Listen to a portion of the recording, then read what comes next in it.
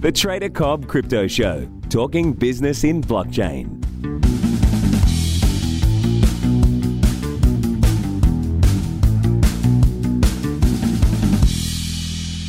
Ladies and gentlemen, welcome to the Trader Cobb Crypto Show. It's your host, Craig Cobb, and I have got an absolute veteran in many different forms of business.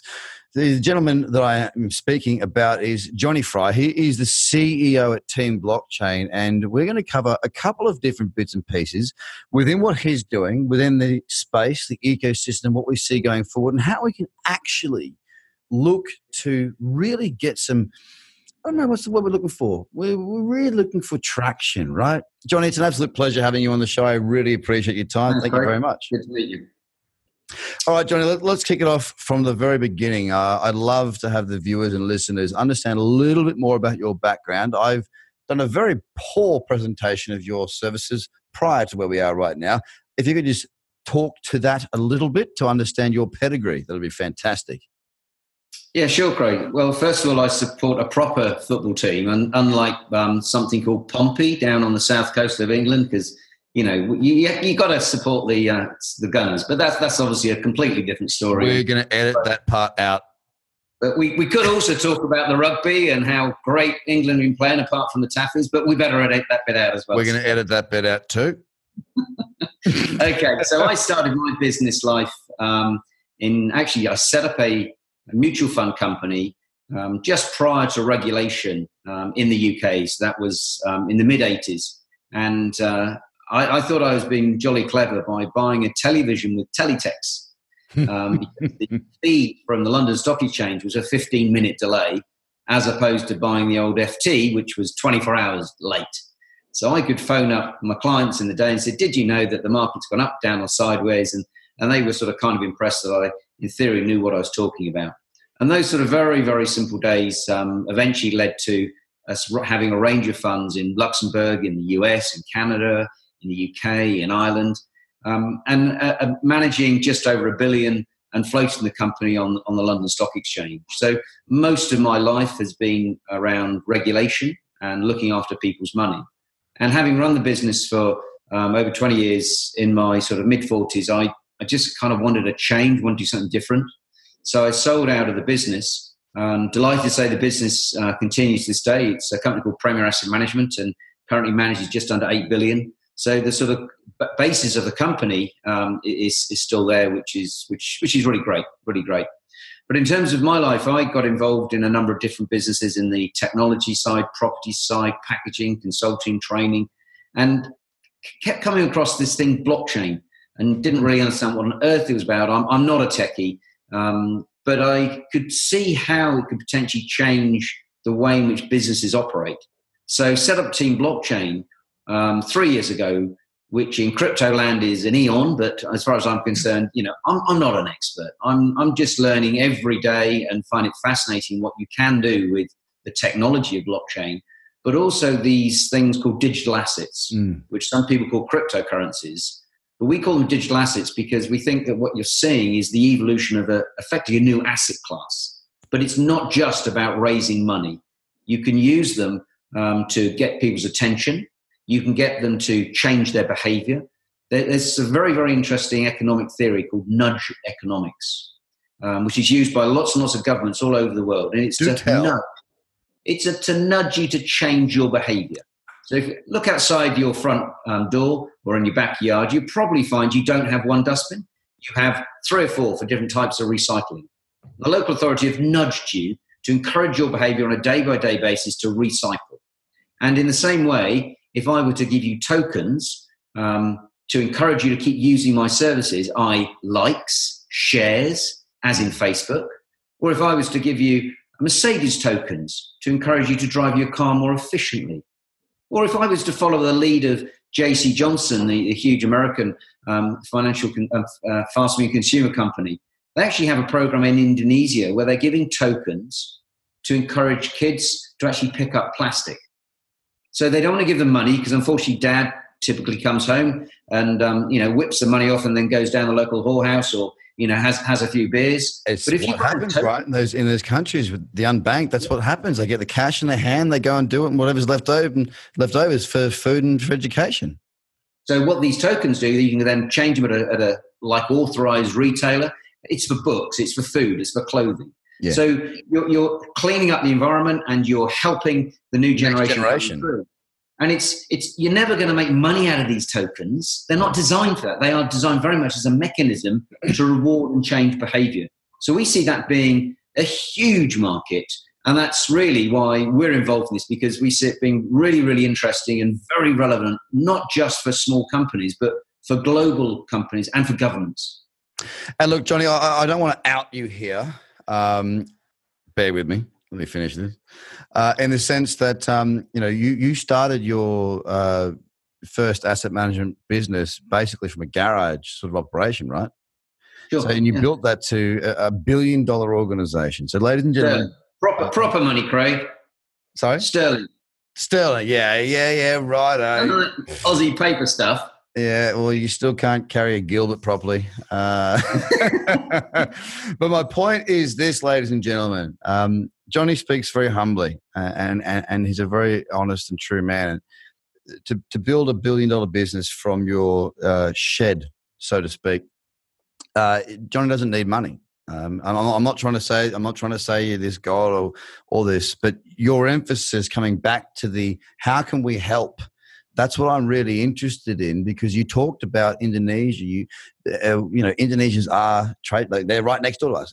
Most Australians, and we have an audience all over the world. I'm not just speaking to Australians, but we go to Bali and we see the rubbish. We see the issue. We see the neglect. I fish on Bondi Beach, and what I see when I go and fish down at Bondi Beach, especially in summer, I remember last year I picked up 10 nappies. I filled my entire esky with rubbish, about 3 kilos of plastic and rubbish. And it's not because the people that were there don't respect the environment. It's the culture. They have not been introduced to the understanding that we only get one earth, and when you drop this shit, it stays there. And I'm really interested in understanding a little bit more about what you're doing in this space, because honestly, you're not here for the money. So ladies and gentlemen, you can listen to this. There is no product to pitch. There is no money to spend. Johnny is here to try and create something to improve the way we live. This was the real, Nemoto vision, to try and create something more. And I think it's such a noble cause. I'm not trying to blow wind up your backside, because you are a Scunner supporter and you are English, and both of those things are both obviously very terrible, but it almost brings you back to an even playing field for the normal person. I'm a big fan of what you're doing. And how are you looking to, I guess, build out on that? Because you've already achieved a lot in what you're doing. You say 3 years with the Team Blockchain. Now, 3 years doesn't sound to you like a lot, right? But in this space, that is a world. We've gone through 16 bloody cycles almost. What's the next step? What's what looks like success for you and your team? Like, what's the end up goal? Well, I think one of the things that sort of motivates and intrigues us is if you look at the global remittance of cash. And what I mean by that is how much money is sent back by the poorest members of our societies, the security guard, the cleaner. How much is that sent back to Philippines, to India, to China, to Latin America? Well, according to the World Bank, that figure, and I only have 2017 figures at the top of my head, it was just over $650 billion, US dollars. And then if you look at how much does it cost to send that money back, and courtesy of some of the financial institutions that we're all familiar with, they're all as bad as one another, so I'm not going to mention any names. No. They're charging somewhere between 10 and 15%. Yeah. So the very poorest people in our society, we're quite frankly grinding them into the ground and taking advantage of them to the tune of something like $60 to $90 billion. Yeah. And when you point that out to people, they're quite horrified. Yeah. And they sort of say, well, there must be something we can do about it. And well, there is. There are different ways you can move money around. There's different ways. At the end of the day, all we're doing when we talk about a technology like blockchain, it's just simply to transfer, if you like, value Yes. So you're actually you're just moving bytes of information from one person to another, and then you can hopefully take that information, take those tokens, and cash it out. And what's been holding the ecosystem back is very, very simple. You know, the mutual fund managers around the world are managing something like $84 trillion. I'm sorry I'm talking US numbers, but that's what... No, we speak the language. And if you look at 84 trillion, and, you know, at its peak, cryptocurrencies were 800 billion. Not even a rounding error. Not even a rounding error. But it solves so much of the shit we have to deal with, right? But you're not going to get the institutions in unless you have four things in place. First of all, you need to be able to get insurance to run your business. It's called PI insurance. Number two, you need to have a bank account. You need to be able to have a bank that's prepared to actually let you buy and sell and trade. You then need to have a regulated exchange, because most mutual funds are only allowed to buy assets listed on a recognized exchange. And then fourthly, you need a custodian. So if I'm managing your money, I can't hold your money. It needs to be held by a third party to ensure that I won't go and steal it. Now, in the last 6 months, we've seen institutions. So in the UK, as a good example, we've seen the first clearing bank in 250 years actually now offering bank accounts to people in the crypto sector. Custodians, we've got people like Fidelity and Goldman Sachs now offering independent custodial services. Yeah, ICE is cracking that too. Insurance, we've got a number of players in Chicago and in the Lloyd's market offering insurance. Offering it. We've got a company here in Australia. It's the first in Australia to offer Lloyd's insurance on crypto. So you've got the insurance. Sure and now you've got 168 crypto exchanges, which is far too many. But you've got ICE, you've got the London Stock Exchange, you've got the Chicago Stock Exchange, you've got NASDAQ, you've got the Australian Stock Exchange, you've got 7 in Thailand just been granted. So you've now got the infrastructure that it means the institutions can start coming in. Yeah. And they are seeing the cost advantages and the opportunities. So if you look at a different sort of type, but still related, using the technology, you're familiar, Craig, with bonds. A company issues a bit of paper that says, I owe you $1 million. Yep. And I give you $1 million, you give me some interest, and we're all very happy. The trouble is that $1 million is not the bond ticket size. No. Normally you've got to raise $100, $200 million. Yeah. And it's just not in the preserve of small, medium-sized companies. But by using blockchain technology, some of the people that are doing it, they reckon they can cut the cost by 90%. Yeah. So it now means using the technology, small to medium-sized companies can now start issuing debt and raising money to help finance and grow the businesses. And we've already seen this with the Spanish bank BBVA. There's a company here in London called Nivora who have actually just been issuing bonds on the blockchain, which is really, really interesting because it's opening up new ways for businesses to be financed. And then once those bonds are issued, well, why can't they be on an exchange and trade 24 hours a day, 7 days a week? Like a normal bond, except for 5 days a week. Now, look, there's one thing I'm really interested in. Actually, it's not just one thing. There's a couple of things I'm interested in. The first is I know you've got a really big emphasis on education. Look, let's be honest, Johnny. You know as well as I do that without education, we've got nothing to develop this space. Now, obviously, I am an educator. This podcast, I don't make a buck out of this. This is purely education. You know, it's purely to help bring an understanding to people. And we've been reaching out to, obviously, the community that is already in crypto. We've got an emphasis on providing quality content to help people that are not in crypto to understand it beyond the whole, it's video game money and drug money and all that sort of crap that we know it's not. What sort of things what sort of initiatives are you working with, backing, creating to help to, I suppose, educate an ecosystem that is outside of the blockchain space right now? Okay, well, in terms of creating the ecosystem, we run something called blockchain dinners. So once a month, we get a sponsor and we actually get 20 or 30 people and sit down and just look at what are they doing, how they're doing it, why they're doing it. Every other month, perhaps about 8-9 times a year, we actually run, we call it an ICO meetup. Typically in London, we get sort of between 50 and 150 people together, and we get people to come and actually talk about what they're doing from an exchange, insurance, or regulatory manner. So And then finally, we produce something called Digital Bites. So once a week, we do an analysis of 10, 15 different companies all over the world. So it'd be Korea, Japan, France, Germany, America, Australia.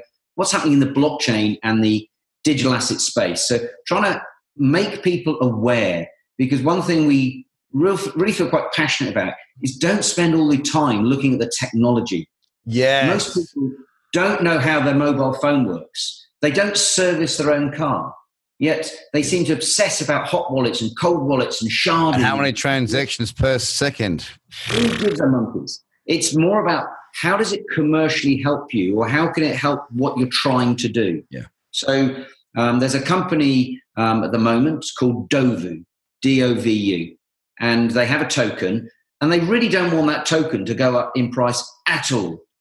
They're using the token with companies like BMW, like Renault, like Mitsubishi, to actually, they come to them and say, we want £100,000 worth of your tokens, and we're going to use that to get information about how and why people are using our cars. So if you give me the information, Craig, I'll give you some tokens. Those tokens can then be traded in for maybe discount off your service, or maybe into the Renault boutique or something like that. Yeah. But some of your listeners are probably sitting and saying, yeah, okay, Johnny, this is all very niche. So what? Okay, so if you would like to Google the main board director's salary for Shell, worldwide petrochemical company, the main board will no longer max out on their salary and their bonus unless they can prove they've reduced the carbon footprint for their company. So how are they going to do that? They've already put in light-saving bulbs. They've already turned the heating down a little bit. And I would contend the way they're going to do it is going back to like JC Johnson. They've got to nudge their consumers. They've got to encourage them to act in a little bit of a more responsible, different sort of way. And so by giving them sort of like, it's a bit like air miles. So giving them an incentive to actually use that petrochemical company, but use it in a more responsible way, then it becomes a win-win for society, but it also becomes a very interesting different asset class that other people could potentially trade if that's what they want to do. But it's not just about one or other. It's not being an environmental sort of, tree-hugging nutter. It's about being a bit more respectful of the environment we live in and using the financial tools to encourage that sort of behavior. And that's what we find really, really interesting. Now, look, Johnny, you brought something up, which was I can't remember what you titled it, but your send out. Now, Digital Bites. Okay, Digital Bites. Now, I know right now, and I'm just going to hit that little donkey on the head with the old toy. People are going to want to know how to get that. How do they get that? Is that a retail thing? Can they get it for free? Like, how can I subscribe to that? How do I get that information? Well, we send it out really to trade bodies, accountants, solicitors, and then they white label. A professional. It's a professional thing. So they'll be able to go onto your site in the next couple of weeks, and you'll have your version with your branding, your white label. Because what we don't want is we're just not geared up to cope with thousands of people coming to us. Yeah. So we do it for businesses to be able to help propagate and educate people, not in a draconian way, but say, this is interesting. Did you see this? Are you aware of that? So it starts to get people to think, and then they contact your podcast, or they contact their accountant or lawyer or whoever it is to say, I'd like a little bit more information. How could this impact on my business? So get your viewers and listeners to look at your website over the next couple of weeks, and we'll have some back issues loaded up for them, and they can see the sort of stuff that's going on. All right, fantastic. Ladies and gentlemen, you heard it here. Get yourself across to tradercobb.com/ I think it's subscriptions. You'll find it in the menu bar. We're going to be getting some information for you guys on that, which is going to be very, very good because I want it. And if I want it, well, I'm going to guess that you want it. All right, so you talked about more so this new market, okay, this new asset class. Now, I am a big subscriber to this theory. I've been in financial markets nowhere near as long as you. Yes, I'm bald, but you are grey. So you win out there, okay? But look, honest to God, the whole mission of tradercobb.com and what we do and how we do it is really about educating the masses. We want to bring in the traditional investor, which I'm more comfortable dealing with, to be honest with you, based on my background. And of course, you are too, Johnny. You spent, 35 years, you say, in that industry. So there's a whole new asset class coming, and it's very fitting because I've been speaking recently with a number of different fund managers and product providers and asset class managers and whatnot. And it's about providing liquidity to otherwise illiquid assets. So I've got a few opinions on that. And I know you're working something in that space too. Do you want to just touch on what you guys there at Team Blockchain are doing within that illiquid market to provide more people with more choice with their financial future? Yeah, sure. Well, we look at digital assets. We look at them like a wrapper. So when I say a wrapper, it's like a mutual fund. Yeah. For perhaps your more sort of financial services tech listeners, it's like a medium-term note. So it's something issued by a bank. Yep. And the returns of your mutual fund or your medium-term note or your ETF that some will be familiar with, they're linked to maybe bonds or equities or inflation rates or commodities or foreign exchange, but it's just a tax wrapper typically. Yeah. But nearly all those wrappers, if you're lucky, they trade during market hours. A mutual fund, you basically can buy and sell once a day is a good example. Yep. Whereas a digital asset can be traded 24 hours a day, 7 days a week, and it can be linked to anything that you can think of. So it could be linked to a funny thing called property.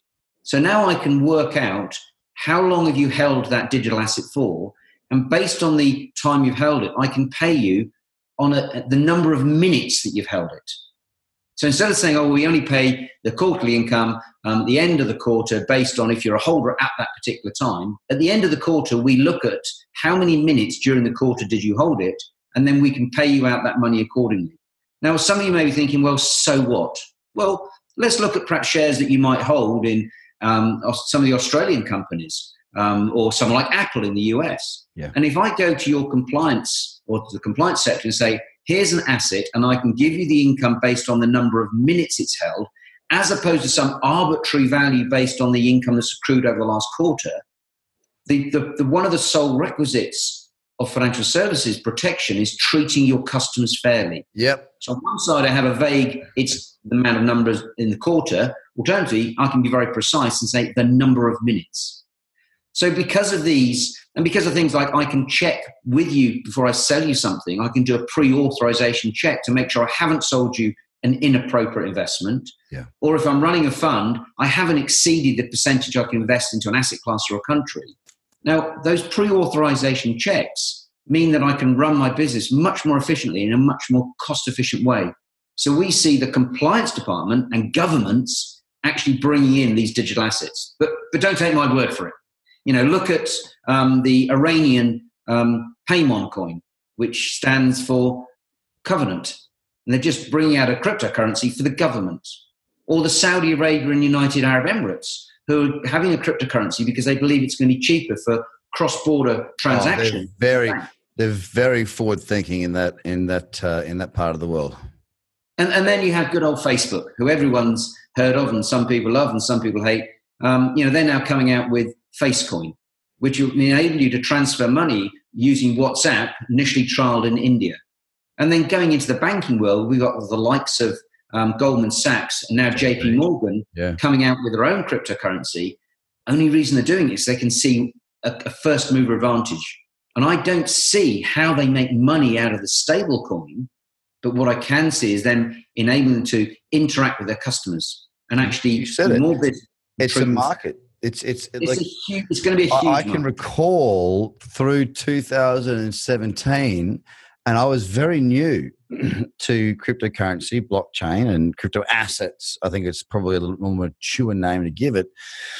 And people are saying, "Oh, what do you think about this and what do you think about that?" And I'm like, "Well, Goldman Sachs, JP, all those coming out and saying, "Oh, Bitcoin's a fraud. It's all bad. It's all bad." It's like, the only reason you take note of that is because you don't understand how their brains and models work. The reason they were saying that is because they don't have a product. The literal second they can make money off of that asset class, they will. They'll tell you it is the worst thing ever because they don't want to hemorrhage any clients to a new market that they don't have a foothold in. I knew I was right before I said it because it's an understanding of how these major conglomerates work. Investment banking, It's about making the shareholder money, right? And if you make the shareholder enough money, you also make yourself a shit ton of money at the same time. Now, if there is no product to make the shareholder money, well, then the potential worst case scenario is that money floods away from your fund into a new asset class. So what are you going to do? You're going to say it's a fraud. You're going to say it's terrible. You're going to say to your clientele, don't go near this. It's the worst thing ever. And you'll keep them. You'll retain them. And then you go, oh, we've just done some research. And now we've got a product. And that product can be an absolute piece of dog S-H-I-T on the bottom of your shoe. But because they have the clientele, because they have the market, they can now offer that. And they can make a cut out of that. And that is the way, ladies and gentlemen, investment banking works. And it will continue to be that way until things change.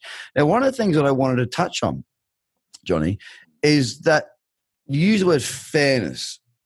And I have done my FSA regulation in Australia. It's an RG146, but I can't remember what it is in the UK, but I got it, right? And I can remember, and I bring this back to something I did many, many years ago.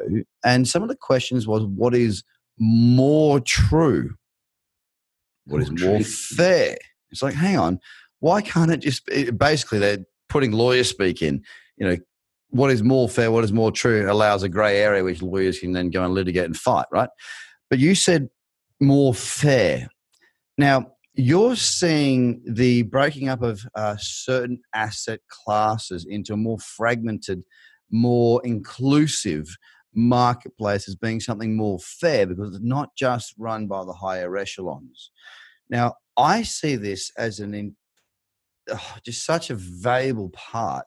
And the easiest one to talk about is property. If I want to have access to blue ribbon properties across the globe, let's say I've got $100,000 that I want to invest in blue ribbon. And when I say blue ribbon, I mean, New York penthouses on Fifth Avenue. I'm talking, big apartments in Moscow. I'm talking Paris, London, all your major blue ribbon, cities that don't go down that much. They just are what they are. Population growth suggests that they'll have a dip, but they're pretty safe. Now, the tokenization and the breakup, and it doesn't have to be the whole thing, but a segment of that allows a new market to come in that allows someone like myself who doesn't have $100 million yet to go and buy all of these properties. It allows me to have the same level of exposure to quality assets should I decide to educate myself on that. I see that as a big step forward, not just for the developers, not just for the equity and stakeholders within these places, but also for the whole world. The more people that are fighting over a price, what does it do? Supply and demand, right? Yep. Well, undoubtedly, it's called tokenization or fractional ownership. Yes. To be fair, we've had this around for a number of years, and it was all really, to a huge extent, really kicked off originally by the Dutch back in the sort of 16th century. So it's not new. When we saw joint stock companies, and then back in the 1830s, 1850s, when we saw basically Europe financing the US railroads, and people were raising money and giving them bits of paper so they could actually then invest in railroads, and in Australian gold mines was another big one for fractional ownership. Yeah. What this is the digital version of it. Yeah. And the reason that's important, if you look at the NBA in New Zealand, in America, and what they did, they didn't sell the TV rights to a TV station last year.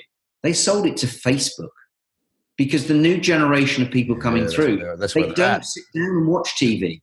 They're watching it on their mobile device on the go. Yep. And therefore, when you make investments, the new generation coming through, they're not interested in going on and seeing a fuddy-duddy stockbroker or bank or someone like that. They actually want to do their own research, and they want to be able to trade when they want to trade, how they want to trade. Rightly or wrongly? Well, and to be able to do it 24 hours a day, 7 days a week, because they're doing shift work or they're working long hours or whatever their reason. A lot of people, certainly in the West, struggle with digitization and a digital currency and digital ownership because we're used to feeling something very tangible with our hands. But if you look in Japan, it's still the third biggest economy in the world. And something around 27, 28% of 18 to 30-year-olds have a digital relationship. They have a meme. Okay. They have a cartoon character that they have a relationship with. So therefore, if you're prepared to have a digital girlfriend, it's a very easy jump to say, oh, yeah, well, I'll have digital cash. Well, look at Sweden. 90% of all transactions now are cashless. Look at China and WeChat. Yeah. When was the last time you went to an ATM to get cash out? You don't. It's all digital. That's one of the things that Australia has been a leader in. Is we don't lead in too much. Certainly not climate change, but this little thing. I'll give you that side of it, right? That thing right there. We've got this little chip inside of it, right? See that? You can see the chip, ladies and gentlemen. You all know what that is. That allows me to go and just go beep and pay for things. Now Australia's a really good test market for a lot of big businesses to test because we're a Western nation. We think the same way as the big markets, right? So they can spend less and test in Australia. We are a very much forward-thinking in cashless society, but not in the way that we in the digital ledger and digital currency space consider it. It's because I don't carry cash. Everywhere I go, my cafe has a little thing that says, oh, we're a small business, the fees, blah, blah, blah. We'd appreciate if you pay cash. I'd love to pay you cash, but I don't even know what the freaking notes look like. You know, we don't need money anymore. We just don't need it. Apple Pay's got their shit on lock, you know. The banks in Australia, I'm not talking about the rest of the world, I'm just saying for Australia, I literally, as long as I've got a bank card on my phone, I never need to have $1. But Craig, you know who needs money? Who needs cash? Your drug barons, your mercenaries, your money launderers. 90% of all US dollar denominated notes have traces of cocaine on them. Yeah. So if you want to move a lot of money around, you do it with a suitcase of cash. You do not use a digital asset that leaves a footprint. Yeah. It leaves a digital footprint forever on the blockchain. So the last thing you want to do is move a whole load of money around that leaves a footprint. Here I am. Yeah. And that's why the banks have been consistently being done for $100 billion worth of fines in the last 10 years. Look at HSBC recently. All the systems wrong. But it's those very banks that are worried about this new digital thing because they haven't until recently engaged. But now you're seeing in the last 6 months, more and more banks, more and more institutions getting involved in this space and building the infrastructure that we need to get real critical adoption. But at the moment, the whole user experience is just horrid.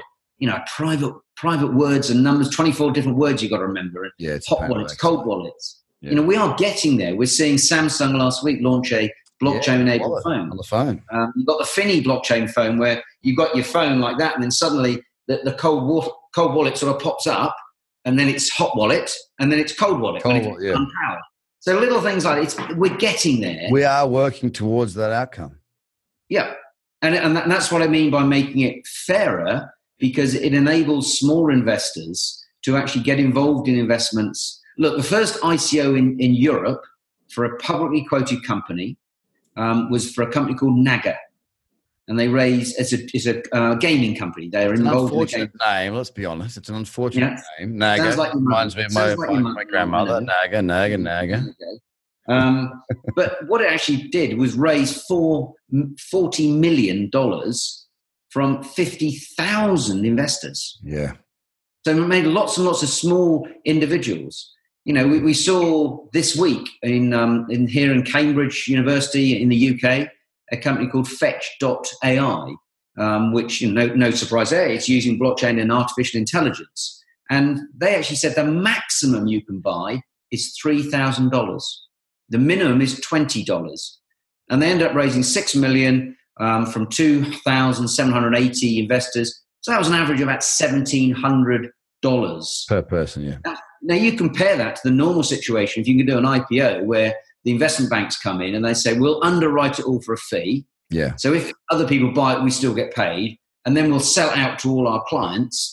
And then all of a sudden, you know, the clients get in at £1, the share price pops up to £1.20. And it's just the preserve of, you know, the funds and the very super high net worth investors. And there's no democratization there. There's no real liquidity. The rich get richer. Yep. No, I hear you. Look, Johnny, it's been an absolute pleasure. I could literally speak to you all bloody night. It's great getting your insight. You're a saddo, that's why, Craig. A team like Pompey, you know, that's the trouble. Nothing better to do with my goddamn life than to go home and look at the results of Portsmouth, cry myself to sleep, wake up tomorrow and do another 16-hour day, Johnny. It's been an absolute pleasure there, mate. I really do, honest to God, your insights they're really well taken on. I've certainly appreciated what you've had to say. I will say one thing to all the viewers and listeners out there. I'm going to get Johnny back because this man has more to give and I want to get more out of him. And I respect you, the listener. I respect you, the viewer, that, you know what, we get to a certain point, we can't take much more on. Johnny, I really appreciate your time. Give me one thing. Where can people find out more about you and what you're doing? There's a really good, we've got a really good advert in the local Ann Summers catalogue. You can probably find us somewhere in there. Just look carefully. Okay. For those of you who don't know what Ann Summers is, I'm not going to tell you, but you can work it out. Oh, they sell some great underwear. Get out of it. There you go. There's your, well, Valentine's is already gone, but enjoy it regardless, ladies and gentlemen. Look, thank you. It's an absolute pleasure, Johnny Fry, CEO at Team Blockchain. Thank you so much for your time, my good sir. And I'll speak to you again very soon. Ladies and gentlemen, thank you for your time. Bye for now. Thank you. The Trader Cobb Crypto Podcast is hosted by Craig Cobb. All Trader Cobb courses, products, and tools can be found at tradercobb.com because experience matters.